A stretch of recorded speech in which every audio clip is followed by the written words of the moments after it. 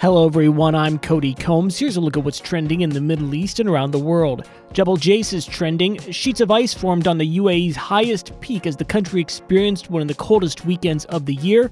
Temperatures recently hovered around 0 degrees Celsius in high-altitude areas of Ras Al Khaimah. Ras Al Khaimah government media office even shared a video of the ice that formed on the Emirates' Wonder of Nature. You can check out that full video at thenationalnews.com.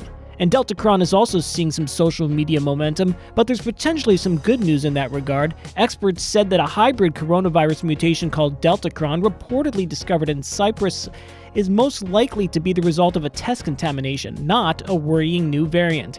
While it is possible for coronavirus to genetically combine, it is rare, and scientists analyzing the discovery of Deltacron say it is unlikely.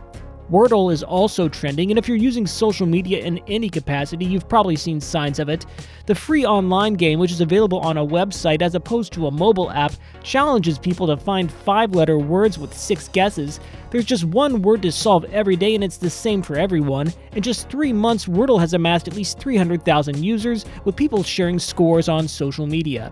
And in the world of internet search, with the COVID Omicron variant still causing problems all over the world, Google says there's been a spike in searches for cold or COVID, flu or COVID, as well as allergies or COVID, as people look for symptoms.